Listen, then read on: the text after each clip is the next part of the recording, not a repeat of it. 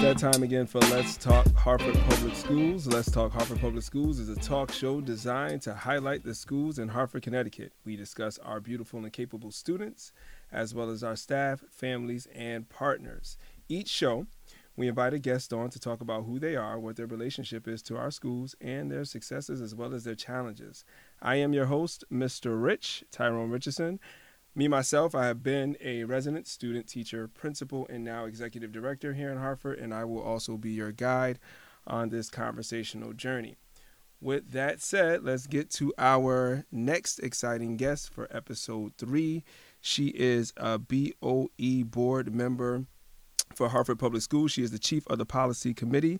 She is also the VP of operations for Compass Youth Collaborative, which is a very prominent organization that works with our schools. She is the mother of 2 boys, Mrs. Ayesha Clarke. Welcome.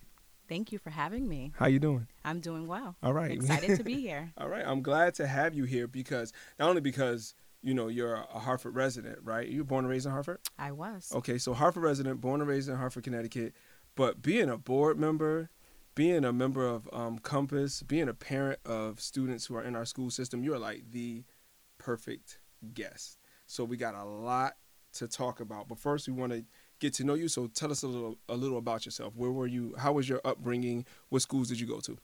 So I was born in the city of Hartford, as stated. I also did go back and forth from Hartford to East Hartford. So I started off at West Middle School. Okay. That was my beginning elementary school. And then I transitioned to East Hartford school system and spent my schooling there.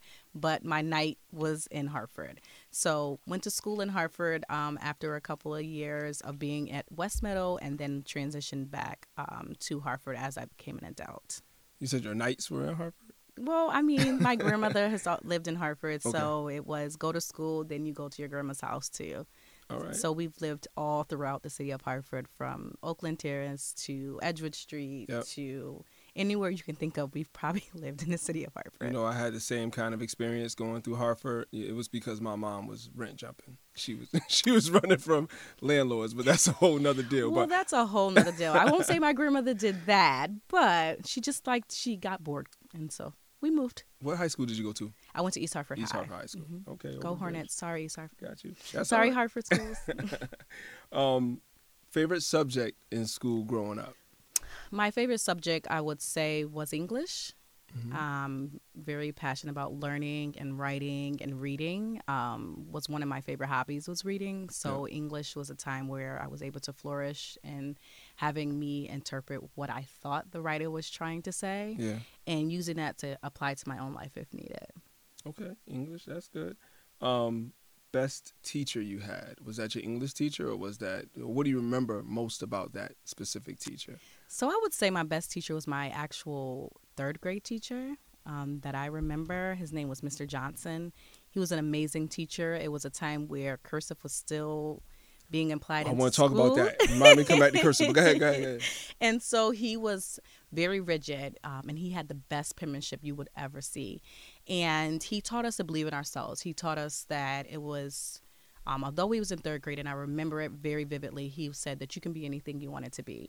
So he allowed us to start thinking about careers. And at that time, I wanted to be a pediatrician. So he put a picture of us on a bus. And so on this big bus in the hallway, he put our pictures up, and then he put the careers under it. And I'll never forget that. And so Mr. Johnson, I always said, was my favorite teacher because he pushed us very hard to do well, and he always expected our penmanship to be great. That is very detailed, a very detailed account of remembering that, man. Do you reach out to him? Do you know where he is? I don't know where he is. Okay. I wish I could find him. Yep. I think he's in Florida somewhere, but he was one of my and he was an older man at that time too. So for him to be an older gentleman, but very, very passionate about us and at that age. And it's very unique to have a male teacher in elementary that, I'm not saying that so long ago. I'm not going to date you on age or nothing like that, but that's very rare. Question I have that I ask at times, you brought up cursive. Do you think it's necessary for us to learn how to write cursive? I will say I'm biased that it is necessary because it was something that I was taught. But that's so what? That's old school. Like, okay, let me keep going. Keep going. So I think it's important. I do see some of our young kids that come through our program who do not know how to sign their name in cursive. And so they're signing job applications, and they're printing it. My son does that. And He's so, 21. And he does that. Yep. And when the first time I saw that, I was like, wait, what are you doing? And I realized it's something that's not in them anymore. No. And so for me, I was like, wait, no. So for my two boys, I taught them how to do it. Did I do it the best? No, but they do know how to write their names in cursive. So Montessori schools still do that. We have 2 Montessori schools in Hartford that you have to write in cursive when you do it. I just want to know, being where we are in technology right now, is it really necessary to teach kids? Should we have that in school as a curriculum, cursive handwriting? I do know that we are in a day and time where technology is taking over. So you're also like keying in things and signing things. However, there are times where you are signing in cursive your penmanship on an electronic document. So I'm, again, still slightly biased that it is something that should be taught. Maybe not necessarily as a curriculum, but it is something that I do feel that could be implemented somewhere, somehow, just so our young kids can know what to do when there is a document in front of them that they need to sign. Okay, I got another one for you. Sure. Just because we're on that, these are my top 2. Math, right? Do we need certain levels of math anymore, given the fact that we have tools at our hands to do the math for us? So do we need to learn our facts, multiplication facts? Do we need long division? Do we need to learn how to give a tip, percentages, all that, if all that stuff is at our fingertips? So you're asking someone who also was really, really good at math. Okay, all right. And so I also was that one who did statistics without the calculator. Oh. So again, biased approach to it. I think it's important to know. So my thinking is I need to know how to get to an answer, even if I have the device in front of me to use. And so, although, again, tip, there's all these different mechanisms used for you to do the tip. Yep. But I try to teach people, okay, if it's a 20% tip that you're trying to leave, how much is 10% of that? And then just add it. Just double, because you're not always, your device might be dead at that time. Right. You might have electrical surge that goes on and you won't have it available. It's on the receipt. It's on the receipt now. But it's not teaching us critically thinking anymore. Course. It teaches us that everything is easily accessible. And then if we're stuck in a situation where we do need to solve a problem, we don't have those skill sets to do it. Okay. So I do think it's important to learn it. Is it used now as much? Do I do long division? No. But there are times when I sit back and I'm like, wait, how did I get that? There's no calculator. Okay, I need to do that long division. I use that now to help my boys with their math. However, the way math is taught now is completely different than the way I was taught math. Yep. So I also have to keep that in mind when I'm trying to help them. Okay, I'm gonna leave this stuff alone now. But I do like one thing you said that I try to go by as well, as being resourceful. Right? If you know how to find the answer, then we're good. Right? If you're just stuck and you're sitting there and you're like, I don't know the answer, and therefore I'm not gonna do anything about it. But if I know how to use this tool to find the answer, then I'm straight. And so that's one thing that I like to push. In our school system, we pay a good amount of attention to our principals. Is there a principal from the past that you remember in one way or another that was either really, really awesome or just didn't have it? I would say one of the principals that I remember the most is Dr. Edwards. He was a principal, a high school principal for 2 years, actually, going into our 3rd year of high school. He was the one who, you're here doing this radio show, but I was the one who did the morning announcements at our school. And so he was the one who gave me a voice. I was a track runner, I was all this, but he also allowed me to come in and like show skills where I'm actually an introvert, but it allowed me to kind of hide behind a mic and showcase my talents in a different way. Yeah. And he also allowed me to go on different trips within the school system to talk about our SAC, which was our Student Assistance Center. Yeah. And so I was kind of the spokesperson for the school to do that. And he gave me a lot of leadership roles to help develop me to where I am now. And so I would say he's probably the principal that sticks out the most. Now, if you ask me where he is now, I have no idea. Okay. I wasn't going to do that. Yes, I was, but it's okay. Just because we like to look at people who influenced us in the past, right, and still have a mark on us today. And a lot of times growing up, our kids are influenced by our teachers and our principals, and that's the kind of point that we want to try to make here on this show. What else are you into? What do you like to do in your spare time? So I do still love reading. I don't do it as much as I would like to, but I do love reading. I also love traveling. Yeah. That's something that I try to do a lot more. I also enjoy spending time with my close family and friends. That brings me comfort. I love also game nights. That's something that's really big that we do in our family is play games. I'm my mom's only child, and so I never had... Spoiled? No, not spoiled. Okay. All right. I just didn't have anyone to play with, so I played Monopoly by myself. So now that I have friends... So now I have friends that play Monopoly and Taboo with me. Monopoly and Taboo are those games. What's the last great thing you read? So I'm reading a book currently now that's called... PG. It's PG. Okay. And so it's called You're a Bad A. Okay. It does have some... it's some inappropriate words in there, but it's also just an encouragement that who you are is ingrained in you and using those things that are inside of you to grow. So that's the book that I'm currently reading. And so far, I will say it's actually really good. So that author has a calendar too, like a daily calendar that has a quote for each day. So I haven't gotten that far, so thank you for letting me know. Yeah, I get that from my niece for every Christmas. So thank you for the Christmas present that's coming up in 2020. Thank you. I appreciate it. You're absolutely right. Give me something. I usually ask this at the end of the show, but we're flowing with that. Give me something you're currently watching or binging. Ooh, so currently I just watched the Aaron Hernandez show or documentary on Netflix. That's the one I just binge watched. What'd you think about that? Just interesting. Yeah. It's interesting from what I thought it was going to be about. It's interesting how people go back with a person who's deceased now and retell a story without them being present and not being able to have an influence on what that story's about. So just thought it was very interesting. And I unfortunately binge watch late at night when I should be sleeping. So. Okay. All right.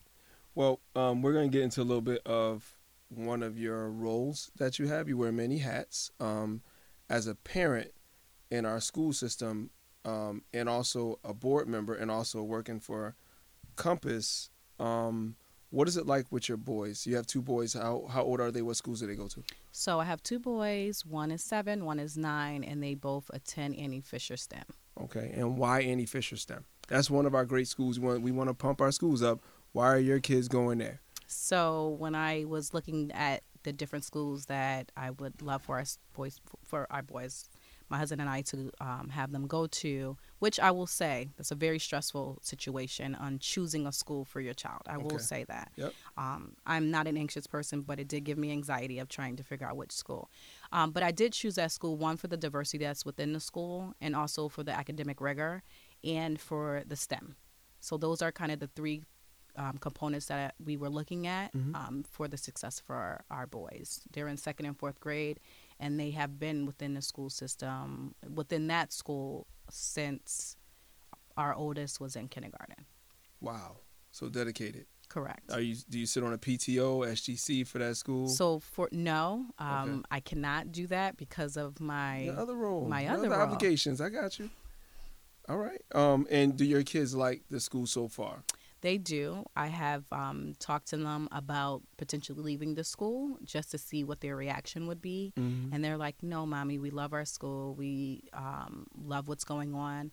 Also, the class, there's only two grade levels. 2 grade levels per. 2 classes per grade level. Thank you. Sorry. And so that's something. It's a smaller school. It's not, obviously there are other schools that are small like that, but that's good for us.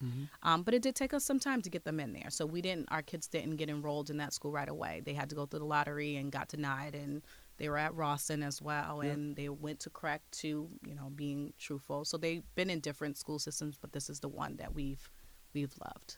Okay. We're going to talk about your work with Compass Youth Collaborative. What is that organization, and what do they do for our school system? So Compass Youth Collaborative is an organization where we have 3 community-based community schools. Three community schools Yep. in which we service. So we service Burns, we service HMTCA, which is Hartford Magnet Trinity College Academy, Mhm. and we also have Belizzi. And within those schools, we provide wraparound services for our young people, which is inclusive of case management. So we do one-on-one case management for the young people who are part of our after-school program. Okay. Within there, we do circles, we hold groups, we're teaching them life skills, and we're also helping them with their academics through our homework clubs.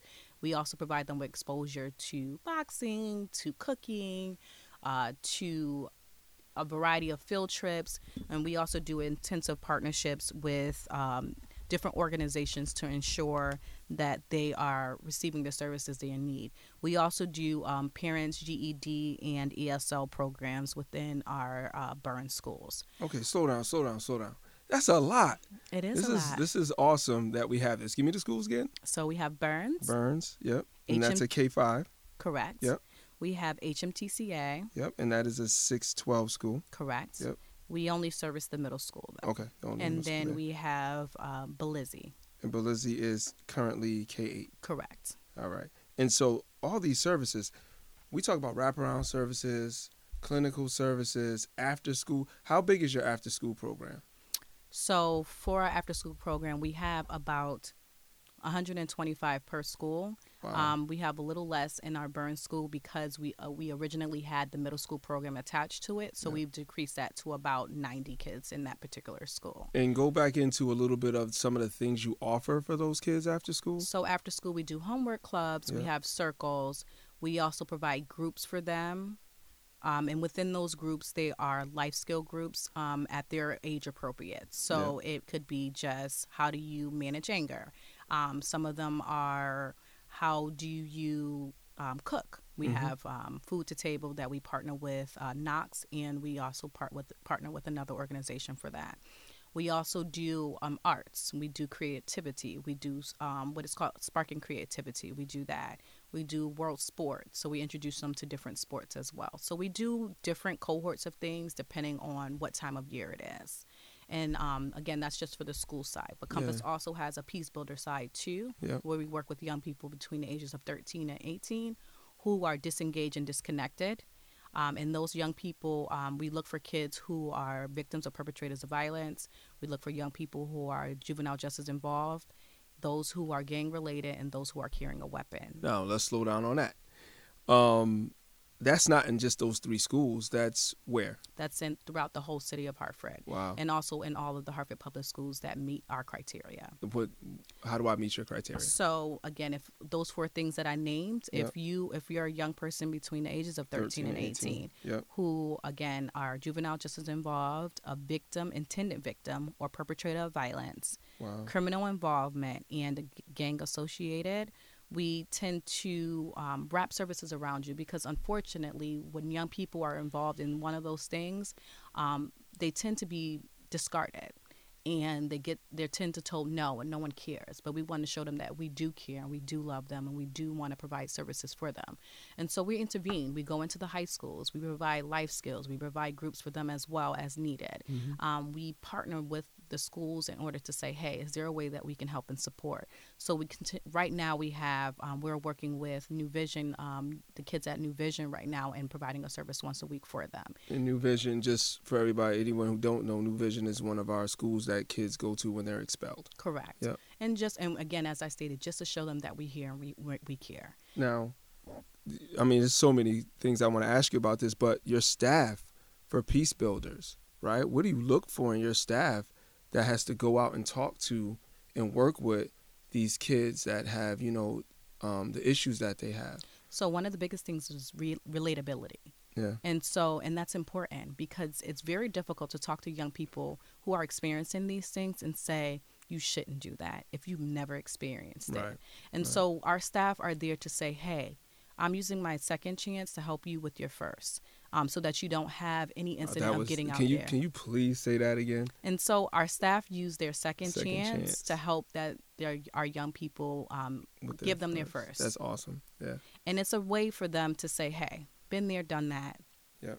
Let me help you through it. Right. Even if you did make a mistake, it's okay. Let me help you through it. And so they're there to help and encourage them. They're there as a crisis response for them as well. And so they're there to say, hey, yeah, you did something wrong. It's okay. Right? Who reaches out to peace builders for that kind of support? Does that come from, can a parent do that? Can a principal do that? Can a teacher do that? How does that usually work? So normally we get our referrals from DCF. We will get them from the schools. Normally it's from the social worker that will give us a call, and the parents do give us a call as well. They'll fill out the referral form for that, and normally what our staff do, our peace builders, they'll go out and do initial home visit just to see if that young person does fit our profile. Okay. But this is also, and I'm not trying to sound any kind of way when I say this, though, this is after the fact, right? This is after a child has already been involved in a system, right? Correct. Proactively, what does Compass do to support? So proactively is what we're doing on our the ones that are embedded in the school. Gotcha. So because we have that case management approach, right, we're looking at those young people who are chronically absent, who have truancies, who might have behavioral problems, and saying, hey, grabbing them before, unfortunately, they do. Right. And the after school programs help with that because fortunately for Burns, HMTCA, and Belize, that you're in there to provide them with after school activities, because there's some of our schools that don't have opportunities for students to do things after school that are enriching, that are fun, that are engaging, and that are free. Correct. And we also found that there was we tried it out this year, that there was a huge disconnect between an after school program and what goes on during the day. And so what we did was expand our youth development workers to say, hey, we need you to be a part of the school during the day to see what our young people are doing, to be there to say, hey, I see you, and then be able to now adjust or talk to them about some of the things that they've done in our after school program, good and or bad, right, and just to be able to support them in that way. We also are going to start infusing what we call CBT. And so it's a cognitive behavior therapy. Yep. We're not going to do the actual therapy, but we're going to do it very simple. And so we want to infuse that in everything we do, because we do want our young people to say, hey, what are my thoughts? What are my emotions behind that? Mm-hmm. And then how can I change my behavior? Do I need to behave in this way because I'm thinking this way? And so we're going to infuse that in everything we do. And we think that that will help support the preventative thing that you're talking about. And also for those young people who have done something, that they won't continue to do that. And we'll see a change behavior in that as well. Now, from the VP of Operations lens, what's that role like? What is it your job to do? So for me, operationally, it's like infusing it all the way through. Yeah. It's a culture change. It's a shift in dynamics. And so my role is to help do that shift and make sure that that shift is done in a way that's, one, not disruptive to our young people, and also not disruptive to our staff, ensuring that there's no harm while that is happening. It's also ensuring that those who our funders are understanding that young people, it takes time for change.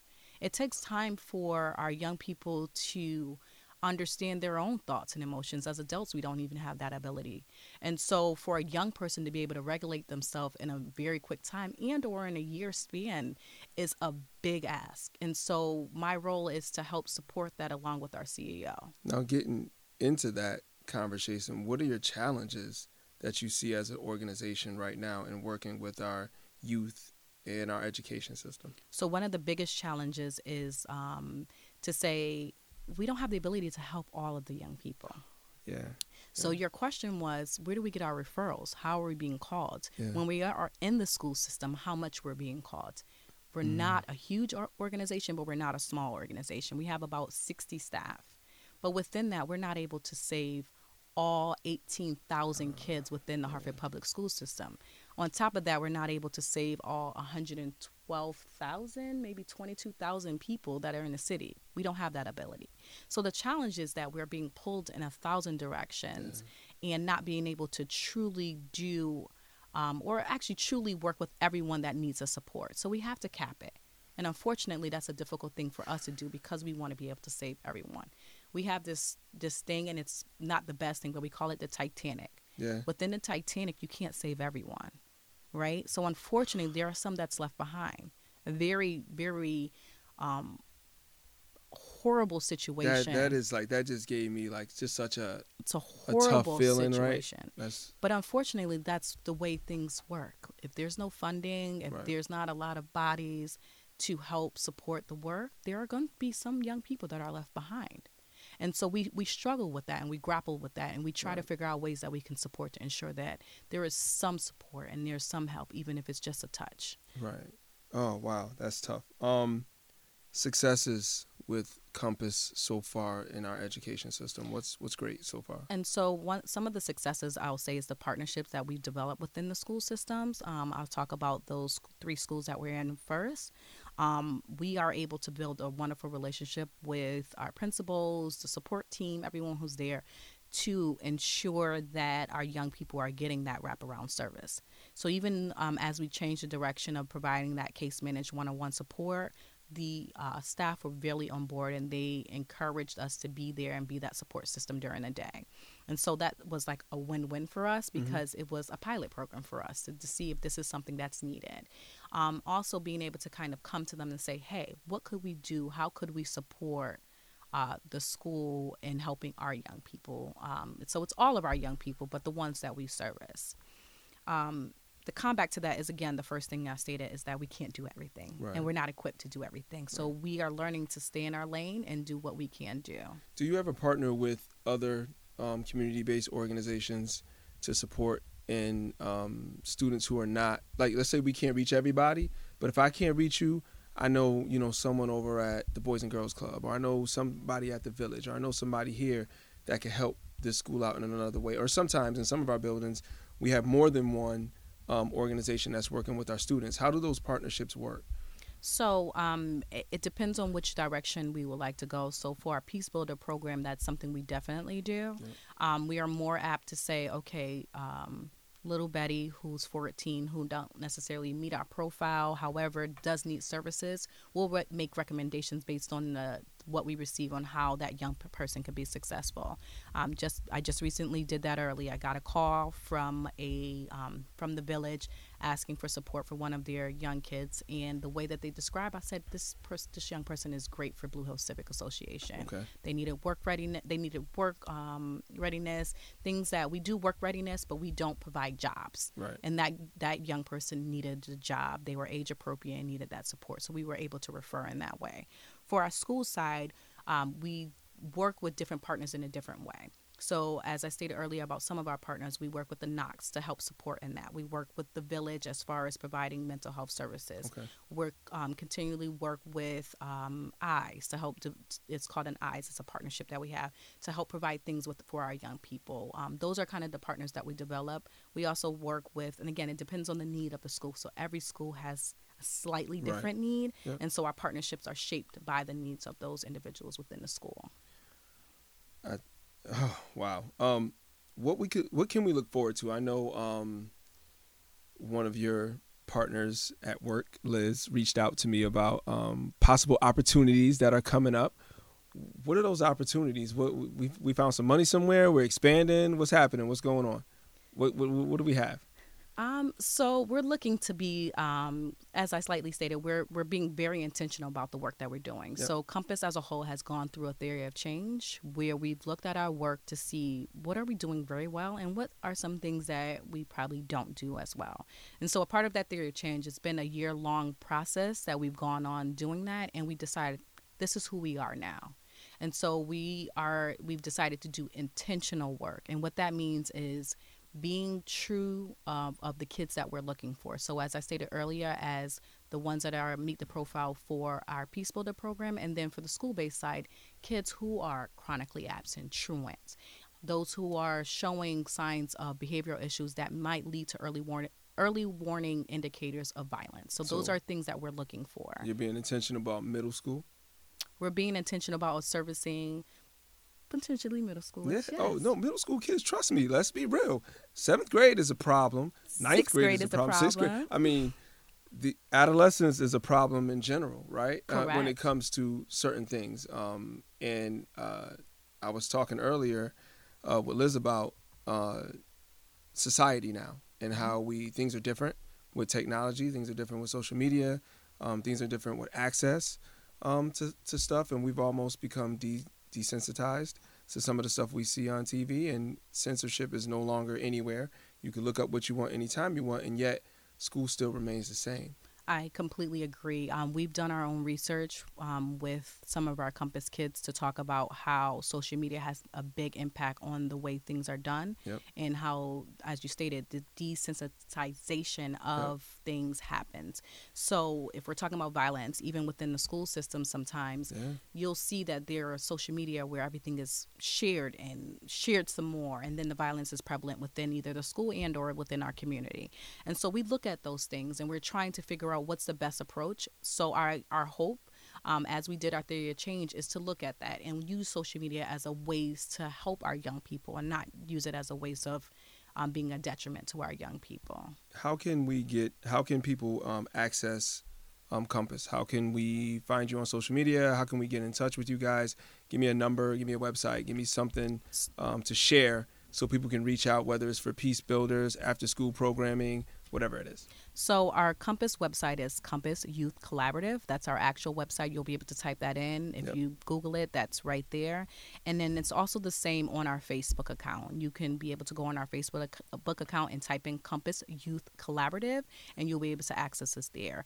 We are on IG, but we're more prevalent on Facebook currently, and we're developing our IG system as well. We're going to talk about your Board of Education role now. You sit as a member of our Board of Education. You have to be a Hartford resident to do that, right? Correct. So you live in Hartford. Correct. Which is okay. Which is wonderful. Okay. I was born and raised in Hartford. I'm not trying to knock Hartford. I no longer live in Hartford. So you need to come back to Hartford. I work in Hartford. That doesn't count. It doesn't count. Got to come back. What's your role on the Board of Education? My role? Yeah. So right now, currently, as you stated, I am the chair of the policy committee. Mm-hmm. And so my role is actually to review, along with the committee, is to review all of our policies, or not all of the policies at once, but continually review the policies that need to be updated, and also make any updates to the policies that have changed based on legislative changes. So doing any updates to those policies so that we are current and or what's the word that I'm looking for, that we're in compliance to what we're supposed to be doing. So that's like the main role of the policy committee, and also just implementing new policies if needed. And we always have policies, but we don't want to inundate with a whole bunch of policies that no one's going to read and or use or be enforced. So that's a load, right? I'm gonna get to the policy stuff, because we have a lot of policies that need to be updated. We know some have just changed, like you said, what's being followed in schools, what's being enforced. But as a step back, what made you even want to be a board? This is not a paid position, right? This is strictly volunteer. Strictly volunteer. Okay, so what made you want to do this work? I don't know what I was thinking. No, I'm just joking. Yep. So for me, I really wanted to be a voice for those who I consider to be voiceless. There are a lot of parents who are out in the community who, one, do not have the time to volunteer the way that I have the opportunity to do so, and or they're shy. They might feel that they don't have a voice. They feel that no one hears them and no one cares. And so I wanted to be that one where people felt that they can come to me to talk about some of the things that they see that can be an effective change within our community. But I will say one of the things is also being able to help bridge the gap. And what I mean by that is having people understand what the role of a board member is. Right. And so that's a struggle in a good and a bad way. And so although I wanted to be a voice for the voiceless, I also wanted to give them the right answers to what you can and cannot do as a board member, and give them the direction on what they can do if they're not going to a board member. So if you have a complaint about a teacher, it's not the board member that you'll go to. It would be you have to follow proper steps. So I'm able to give them those things and those tools that maybe someone else would not be able to give them. So one, how does anyone become a board member, and how long have you been on the board? So there are two different processes in which you can become a board member. There's an Okay. appointed position. There are 5 appointed positions from the mayor. So the mayor appoints 5 individuals to sit on the board. Mhm. There are also 4 elected positions. I was elected, so I was elected by you all out there to be a part of the board. 3 of those seats are Democratic seats, and 1 seat is a minority seat. It can be any minority party to have that seat. That's elected. Correct. But when the mayor, those he have to usually goes be with his party. not necessarily. Not They need to necessarily. be diverse as well. Okay. And how long have you been on the board? So I've been elected since 2018. So and Okay. it's a 4-year position. Okay. That role is not just that you're the chair of the policy committee. Actually, you're the boss of the superintendent, so to speak, right? So to speak, correct. And She's my one employee. So the superintendent Right. is my one employee. I'm not the supervisor for the principals, anyone else. It's just the superintendent. and that becomes clear when people come to the Board of Ed during meetings, during open discussion, or when people get to come up and talk to the public and they voice their opinions or they look for answers from the board, and your response is usually So we're actually not allowed to answer any questions. Right. And so that's another thing that I use my position on the board to help educate. Not saying that I had to be on the board to do that, but being in a position to know what's proper protocol and not proper protocol Yep. helps to educate. So while people are giving public comment, we're unable to answer any of those questions during that time. It's legally we cannot answer. So it really doesn't have anything to do that. It has nothing to do with the fact of we are only the superintendent's boss or supervisor, or however you Right. want to do it. It's just legally we cannot answer back. but you get to know, Correct. right? So We're they know that informed. through public comment, you're still going to know what it is that I'm talking about. Correct. So it's an opportunity for us to be informed Yeah. so that we can then talk to the superintendent and hold her accountable for some of the things that are being addressed during that time. Okay. What challenges do you face as a Board of Education in a school district as big as Hartford? Whew. That's a loaded question in itself. So for me, there's several challenges, but one of the biggest one that sticks out is that when you are a policymaker, and also our job is, again, like I stated, one is to hire and or fire a superintendent. That's one of our roles. The second one is to pass a budget, and the third is for policies. And so those are the only 3 things that we are essentially in charge of. Yeah. So one of the hardest challenges is to getting people to understand that. Getting people to understand that I do not have control over some of the things that they would think that I would have control over. Right. We are not management. We are unable to do management work. However, it does not mean that we cannot hear and or talk to the superintendent about it, Right. but we cannot make a change to a management decision. And so that's hard to explain because sometimes people feel you have the power, you can do it. You are correct. We can urge, we can talk, we can nudge, we can do those things, but ultimately we don't have the power to ultimately change anything that's going on in the management side. We don't review teachers' I was going to say report cards, but we don't Right. review Your teachers' evaluations. We don't review principals' evaluations. That's not our job. Yep. And so having to explain that and then people feel that we're not doing what we're supposed to do is a very difficult thing. And then I also would say just being able to talk to people to say people are angry. Yeah. People are frustrated when they're not getting what they feel that they need within their school system. And being able to explain to people during a time where there are a lot of budgetary constraints that I hear you and we're trying to do the best that we can with the amount of money that we have. And so being able to explain that is also a very difficult pill to swallow because you want to help everyone, as I stated, even with our school side. Yeah. With my Compass role, side. Yeah. with my role with Compass, trying to explain to people is I understand that you want a teacher in your school to teach ballet, and I'm just being facetious about that. Right. But there also is a school over here that doesn't have a math teacher. Right. So we might not necessarily be able to do ballet, but we need to ensure that we have a math teacher within the school. So those are difficult conversations that we have to have with parents, guardians, not gardeners, anyone who is a person that's supporting our young people. And then there's also being able to explain that things change and things evolve. And so being able to explain to people why our transportation line item is so high, why there is a hike in our special ed enrollment, why those things are occurring, it comes off as you guys are not doing a right job. You're not doing a good job. Right. Why are the ELL scores so low? Why are the proficiency scores are so low? Why are the reading skills so low? These are things that did not just happen over 4 years. These are things that have changed over the last 20 years. Yeah. And so being able to say it's not going to take 4 years for things to change, it's going to happen over time.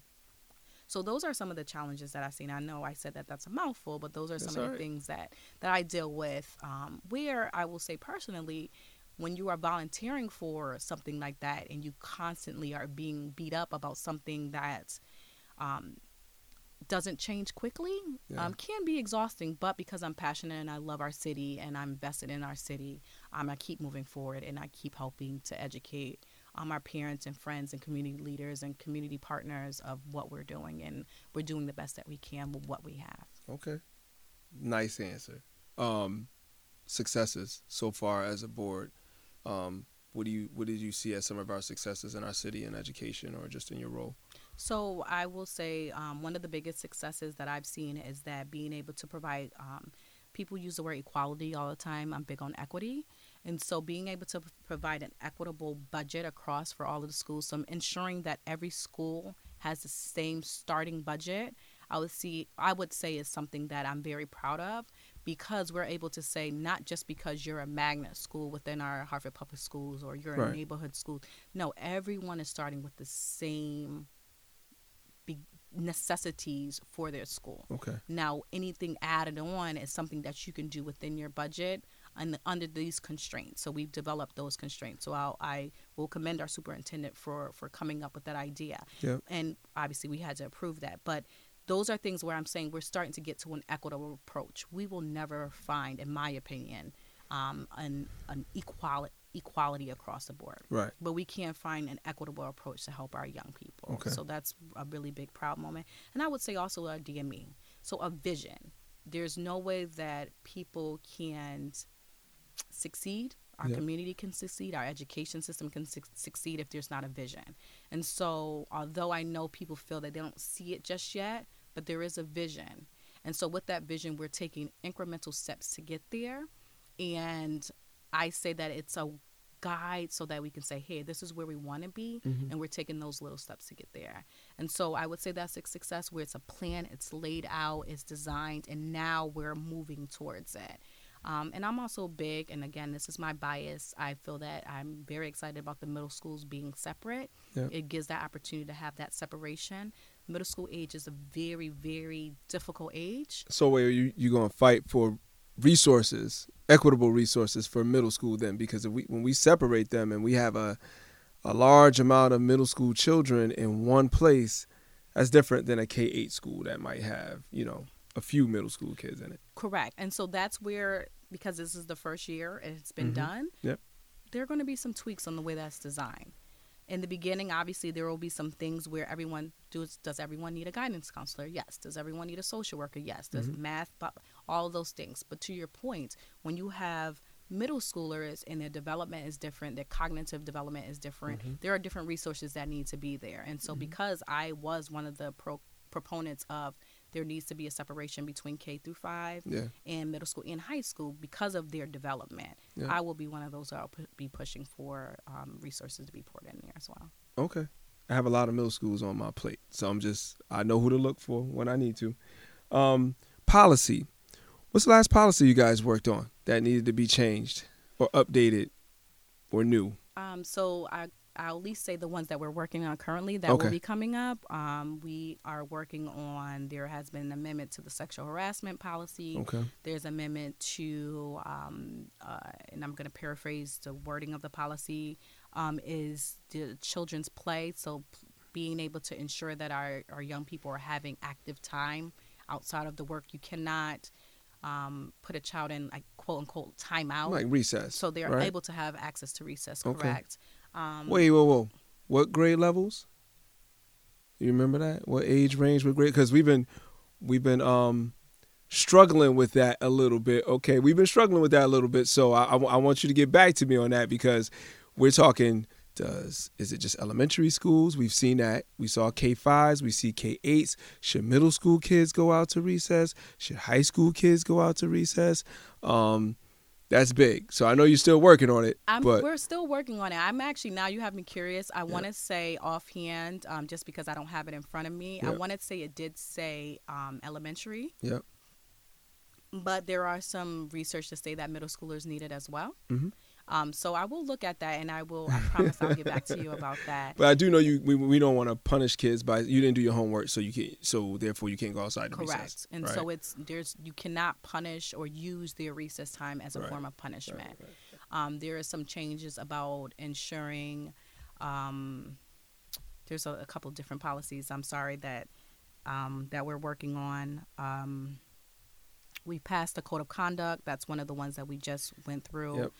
We shifted on that one. I actually wasn't the policy chair at that time, but that's one of the ones I was always a part of the policy committee. Okay. I just got put into this new role as a policy person. And so we're going to be working on a lot of ones. One of the new policies that we are looking to work on is the equity policy, which we're looking to implement across the entire city. So not just affecting the education system, but working with the city as well. Because there's no way that we can have an equity policy just for the school system that there's no efforts from the city as well to do that. It's not a one-stop thing. Right. And so we're working on that. It's not completely written out because we're gathering information from different places on how to do that. We're also going to be going to an equity conference coming up to help support that as well. Now, and I know we're getting ready to wrap it up, but our superintendent, our district, how do you assess if we're making progress? How do you assess if she's making progress? And so I will say one of the things that, data is huge. Mm-hmm. I'm a data person myself. So one of the success is one of those things that depends on who you're asking. Mm-hmm. And so I feel like it's a very, very broad question. But I will say that some of the things we look at is our 4 domains where we're talking about teaching and learning. What are we doing within there? Yeah. Are we streamlining those things? Are we making it consistent across the board? Those are things that we're looking at and defining as success. Organizational management, what's going on in there? Are we doing things to ensure that we're providing organizational management? Mm-hmm. Are we, again, it has to be streamlined. Are we working to our best? Are we advancing that? Are we finding ways to find a stable way of maintaining our finances? Mm-hmm. And so those are things that she is working on, and I would say that would be considered a success. Okay. As we're looking into our community partners, there is a whole office designed specifically for our partners in community engagement. That is something that we miss. That is something that we had in the past and we did not have anymore, and it's brought back so that we can ensure that there is a voice for our community partners, our community leaders, and ensuring that our schools have an individual in each school currently to address those needs of those families and community partners, and that's within each school. So I would define that as a success too, because there should be some resource for our families when they walk through that door to help them navigate some of those things. Mm-hmm. And then the last one is, what did I say? I said the financial, the organizational, the teaching and learning, the culture and climate. Now that is very difficult to change. Yeah. Defining that success is difficult. We are doing the evaluations. Those are things, but there also is a shift of saying, again, the equitable approach. Mm-hmm. So when we're talking about culture and climate, having everyone to have an understanding of we're one school, meaning one district. Mm-hmm. And so we are looking at that to say, what does everyone need and how do we get there? And so being able to start those incremental steps to saying, okay, here's an issue. How do we address it and how do we move forward? those are things that the superintendent is looking at, and the DME is using those things to pull out to say, okay, are we successful here, and where do we need to work on? And those are the parts that we're at currently right now. So again, success is one of those things that depends on who you're asking, but I will say that she's doing a great job to ensure that our wonderful and capable students are doing well. That was great. I'm going to let you get out of here just on any last thoughts that you might have that you want to tell anybody about Hartford Public Schools, our school system. I would say you have a voice and you're welcome.